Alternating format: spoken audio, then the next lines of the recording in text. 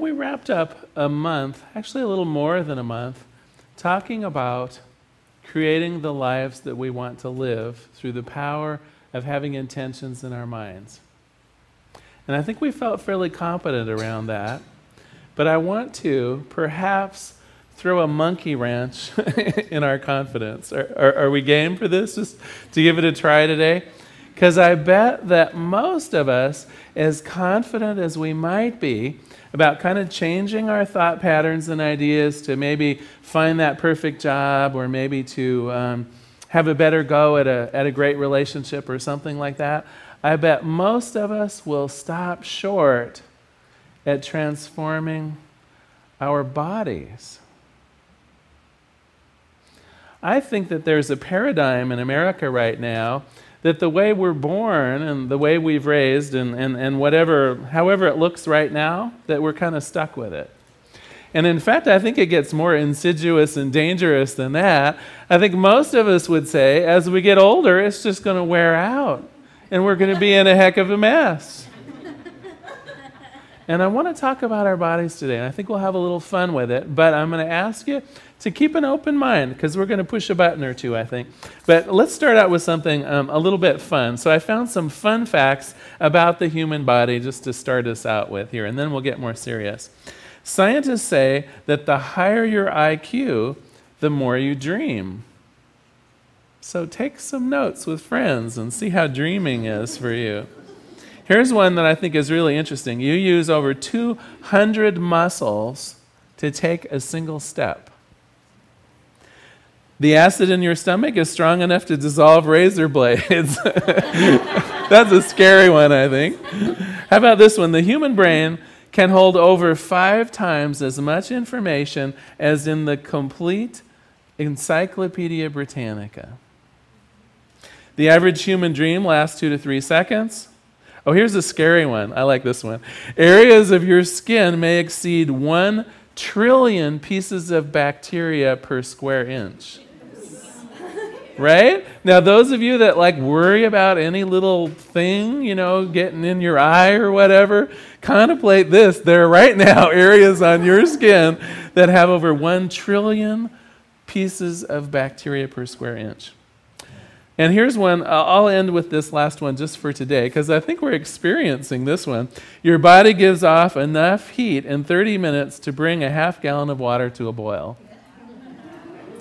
Interesting, isn't it? But I would suggest something about these that are leading us down a path that's not a good one. And that simply is that it makes us think of our bodies as though they are machines. And I want to put to you that whether you're in the medical profession or whether it's just sort of commonly how we talk about our bodies with each other, we absolutely have this metaphor of like a machine. And I'll even up it one and say we treat them like cars. We look at our bodies like it's a car. We believe that its parts, both individually and collectively, are going to wear out someday. And we believe by and large that when things go wrong, we got to swap out those parts or remove them. We have the kind of remove, replace mentality, right? It's like, if disease strikes, cut it out.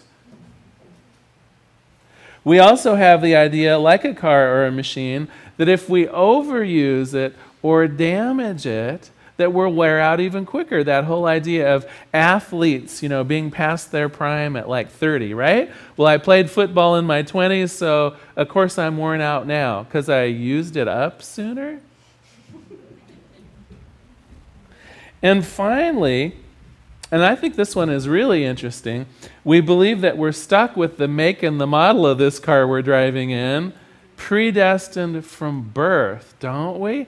Don't we believe, by and large, that our genes, our genetics inherited from our parents, not only just specify maybe what color our hair is, but whoa, it goes way beyond that. It predicts whether I'm going to have breast cancer later on in life. It predicts whether I might be prone to have a midlife onset of diabetes. And likewise on the positive side, right? It predicts that maybe I'll be a better athlete than someone else, or it predicts that I'm more likely to be musical or something like that, right? Don't we believe that we're kind of locked in as though we've chosen a certain make and model of a car, and by gosh, we're stuck with that Camry till the end of time. And I do hear people talk about that. I hear people talk about their tired, old, aging bodies. I hear people talk about, well, shoot, I guess it's to be inspected because my mother had that. So, of course, I'm going to have high blood pressure too because she did and my grandfather did. I hear people talk about that all the time. And you know what? It's not true. It, by and large, is not true. And in fact, I want to suggest something. I think that our treating our bodies as though they were simply machines actually leads us down a path of destroying that machine. Let me give you a few examples. First of all, if our idea of our body is like a machine, then that should tell me that to keep that machine safe, I should never use it. The safest thing you can do for a car is to put it in the garage for 25 years, right? That's not true. Science will tell you that at any point in life, as you use your muscles, as you use your capabilities, even as you use your intelligence, it actually increases.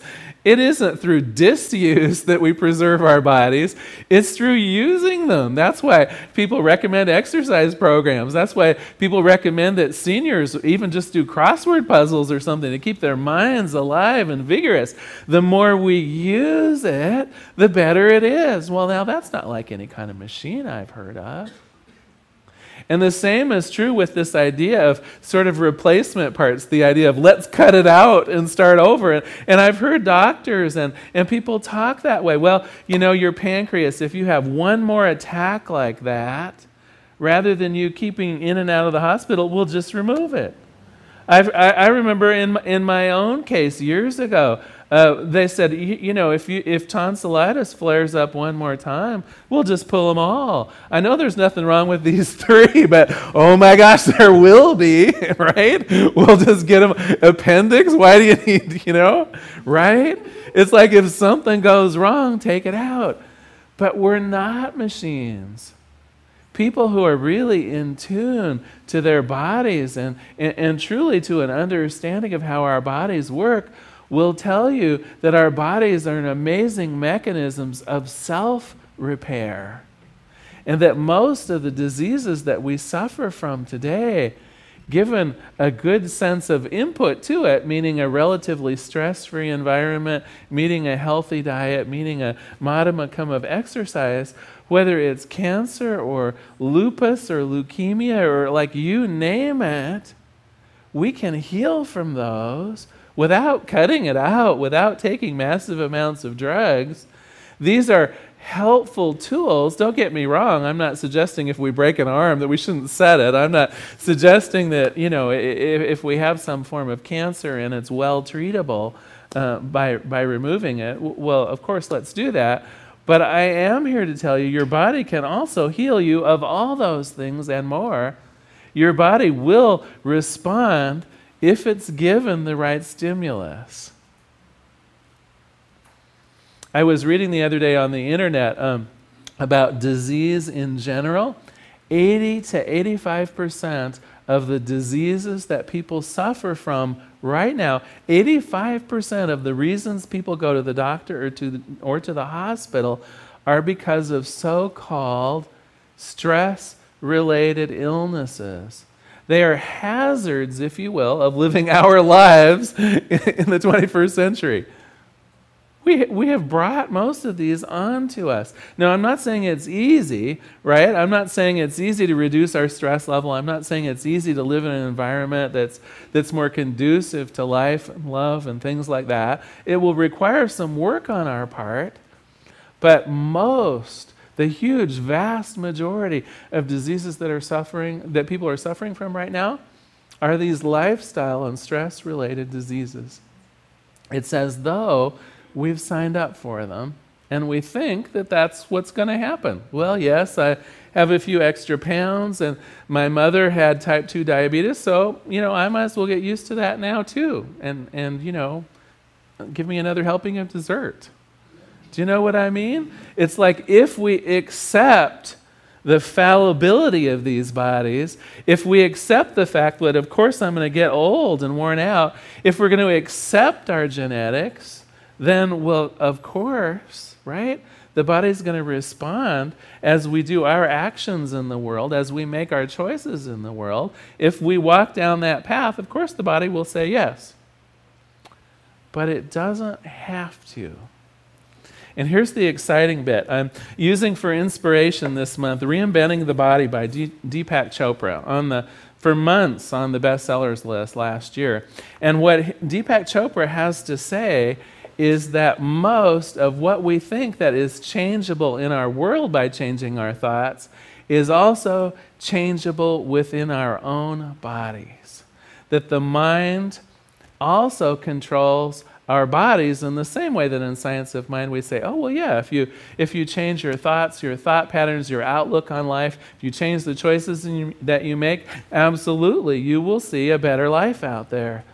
Chopra says, not surprisingly, that it's true right here, that it's true right in our bodies. I want to use a fun example. This was the Helsinki study that was done some years ago, and initially it baffled scientists. So it took place in Finland, and they took several thousand middle-aged guys, and they picked the guys that had all of the indicators for probable heart disease later on. So they picked a lot of guys that were smokers, that had limited exercise, people, stuck behind desks who were smokers and maybe drinkers, and some of the other things that tend to make people more at risk for health problems. They divided them into two groups, and one group they called the casual group. This is the group that I want to be part of, by the way, because I'm a casual guy. And in the casual group, really the only thing they did was they had a checkup twice a year, and the doctor said things like, you might think about stopping that smoking. That could kill you someday. And the doctor might say something like, well, I see your blood pressure is a little high. With the proper diet, you could probably bring that under control, and there are some brochures out in the office. So it was a real low key. They pointed out issues, right? But they kind of just left it up to the patient, whether any activity would occur or not.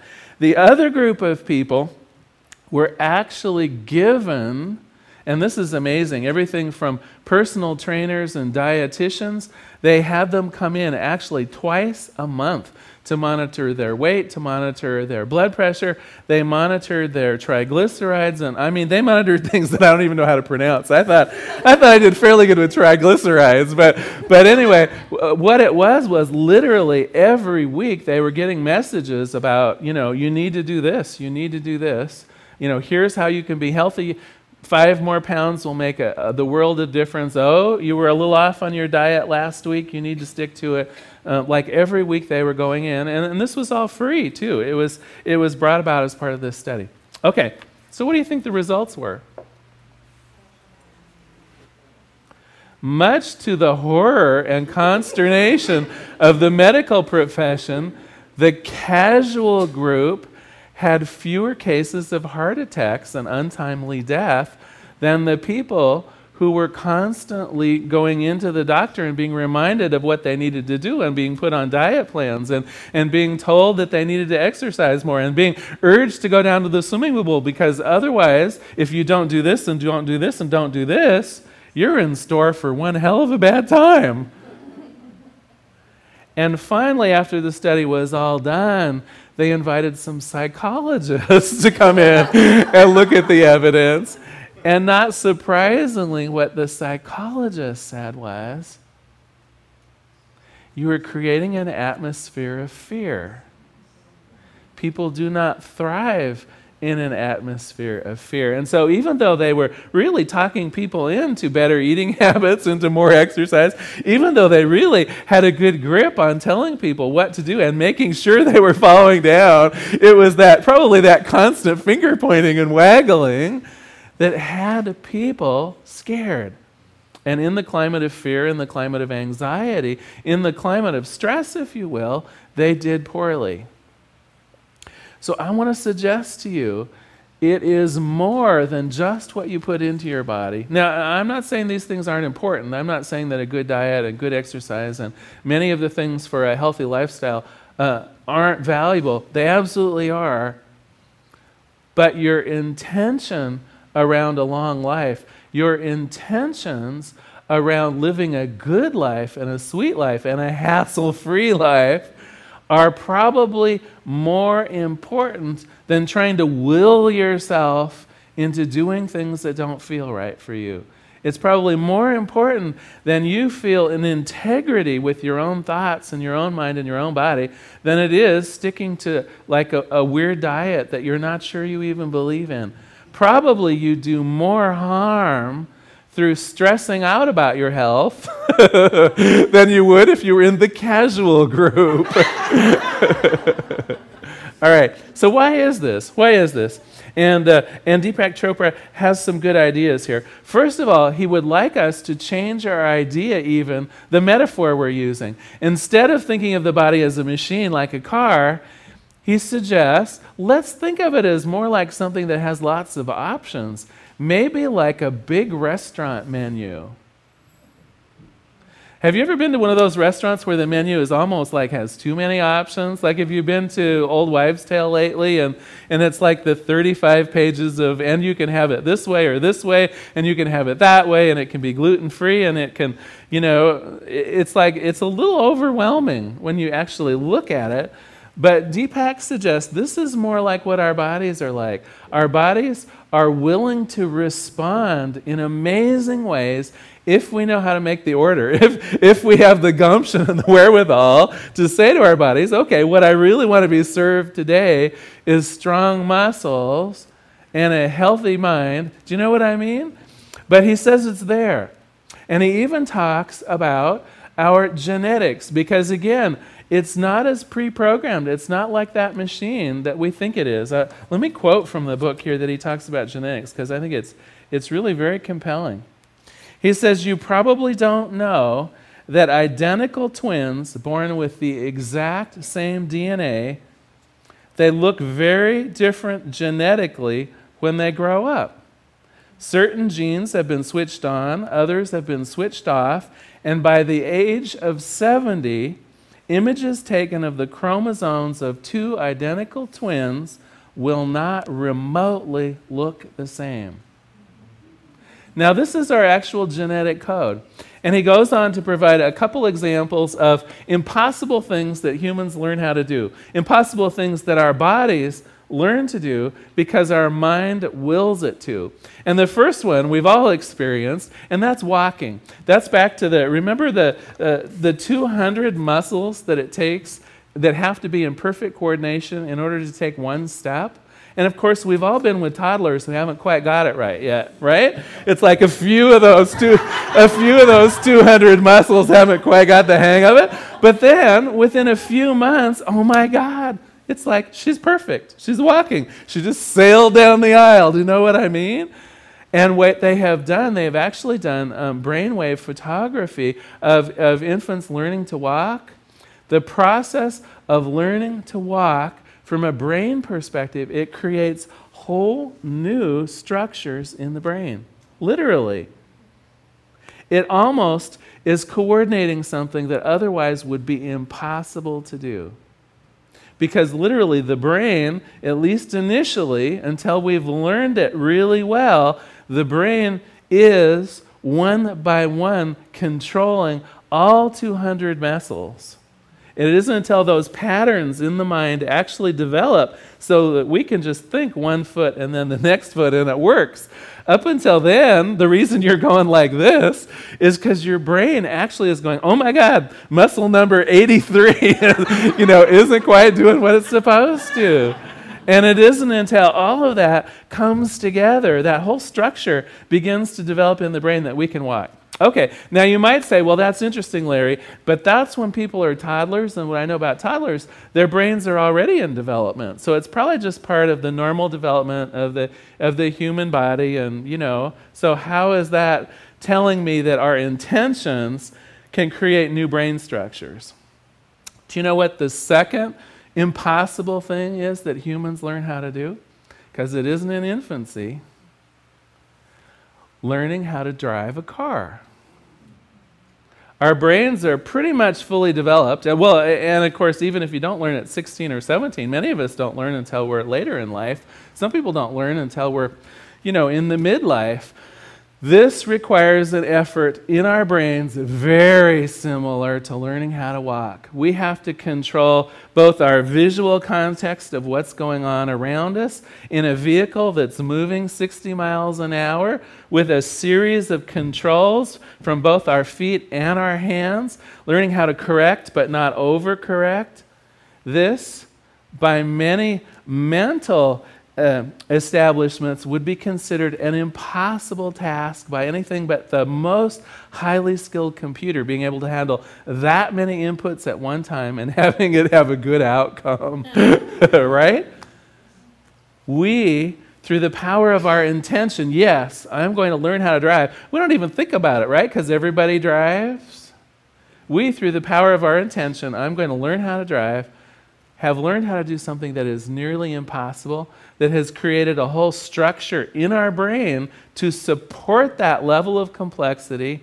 It has even changed our genetic makeup. They have shown that people who know how to drive are genetically slightly different because of the things that have been turned on and off, the genes that have been turned on and off, that our genetics have actually changed a bit.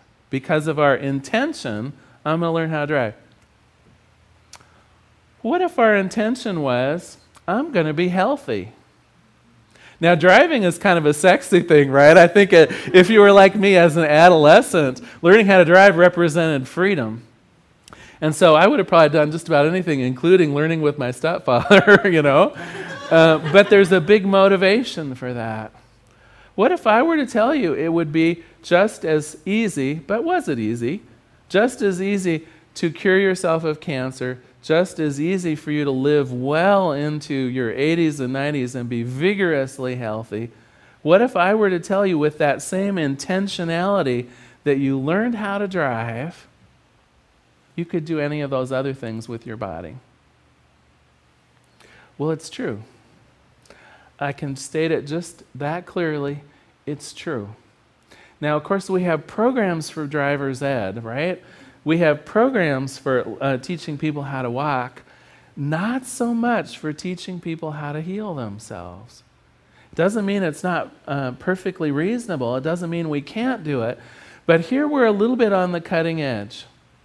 And Deepak Chopra even has a little bit of an answer for that. I'm going to close today with his recipe for changing even your DNA, his recipe, if you will, for changing your body through the power of your mind. And what I thought was kind of interesting is he calls it a subtle, where is it here? Here it is. He calls it a subtle action. And interestingly enough, it lays out in 5 steps. And for those of you who've had the foundation class or worked on affirmations or things like that, listen to this. First of all, he says, step 1, you go inside and make your intention known. Whether it's an intention of healing, whether it's an intention of strength, whether it's an intention of fullness of breath, whatever it is you want to experience, he says, you go inside and make your intention known. Then he says, you believe in getting the results you want. Then he says, don't resist the process of change in your body. It might take a little while. Step 4, he said, as your mind shifts, as your thoughts about yourself shift, the energy shifts, which shifts the cells of your body to change at the physical level. And finally, I like this last one, repeat as necessary. He says this may not happen in an instant, right? You may not cure yourself of cancer in an instant. You may not be physically much stronger in an instant. It may require a little practice. Friends, basically this is prayer. This is what we teach here every Sunday. This is what we teach in our classes. This is what the practitioners do for you if you go for a practitioner session. The power of the mind is not limited to just what we see out there in the world. It isn't limited to the relationships we create. It isn't limited to the abundance we might draw into our lives or the peace or the joy. It also includes this thing we're riding around in. And although it may behave sometimes like a machine, it's much more like a spiritual envelope. It is much more like that menu of infinite possibilities where today you may choose to be hearty and hale and vigorous, and tomorrow you may choose to work on a specific kind of healing in your body, and the day after that you may choose to work on long-distance running or something like that. And what I know is your body will respond. Even as the world responds, your body will respond. So let us pray. There is one power and one presence in this universe. It is this thing that I call life. And what I know about life is that it is irrepressible. It is vigorous. It is joyous. It takes the form of sure, the people and the places that are right here in this room, but it takes the form of everything. God is everywhere present. And I know that means me. I know that my life is full of the energy, full of the joy, full of the wholeness and health that I choose to accept into it. And as it is true for me, I know it is true for each person in this room. Each person in this room has a willingness on this day to see their bodies as something more than just some odd machine. There's a willingness here to see the body as a part of our spiritual life, responding to our intentions for love and goodness and wholeness, responding to the abilities we have to change our musculature, to change our endocrine system, really to change all of it through intentions. Through our intentions of long life, through our intentions of love and support, through our intentions of living a stress-free life, the bodies of each person in this room change. And I am simply grateful for this. I'm grateful in this series where we'll be exploring more tools and more ways of bringing about the changes that we want not only in the world, but also in our health. And so with great gratitude, I just let it be, and so it is. So thank you very much for being here today. Thanks so much. Thank you.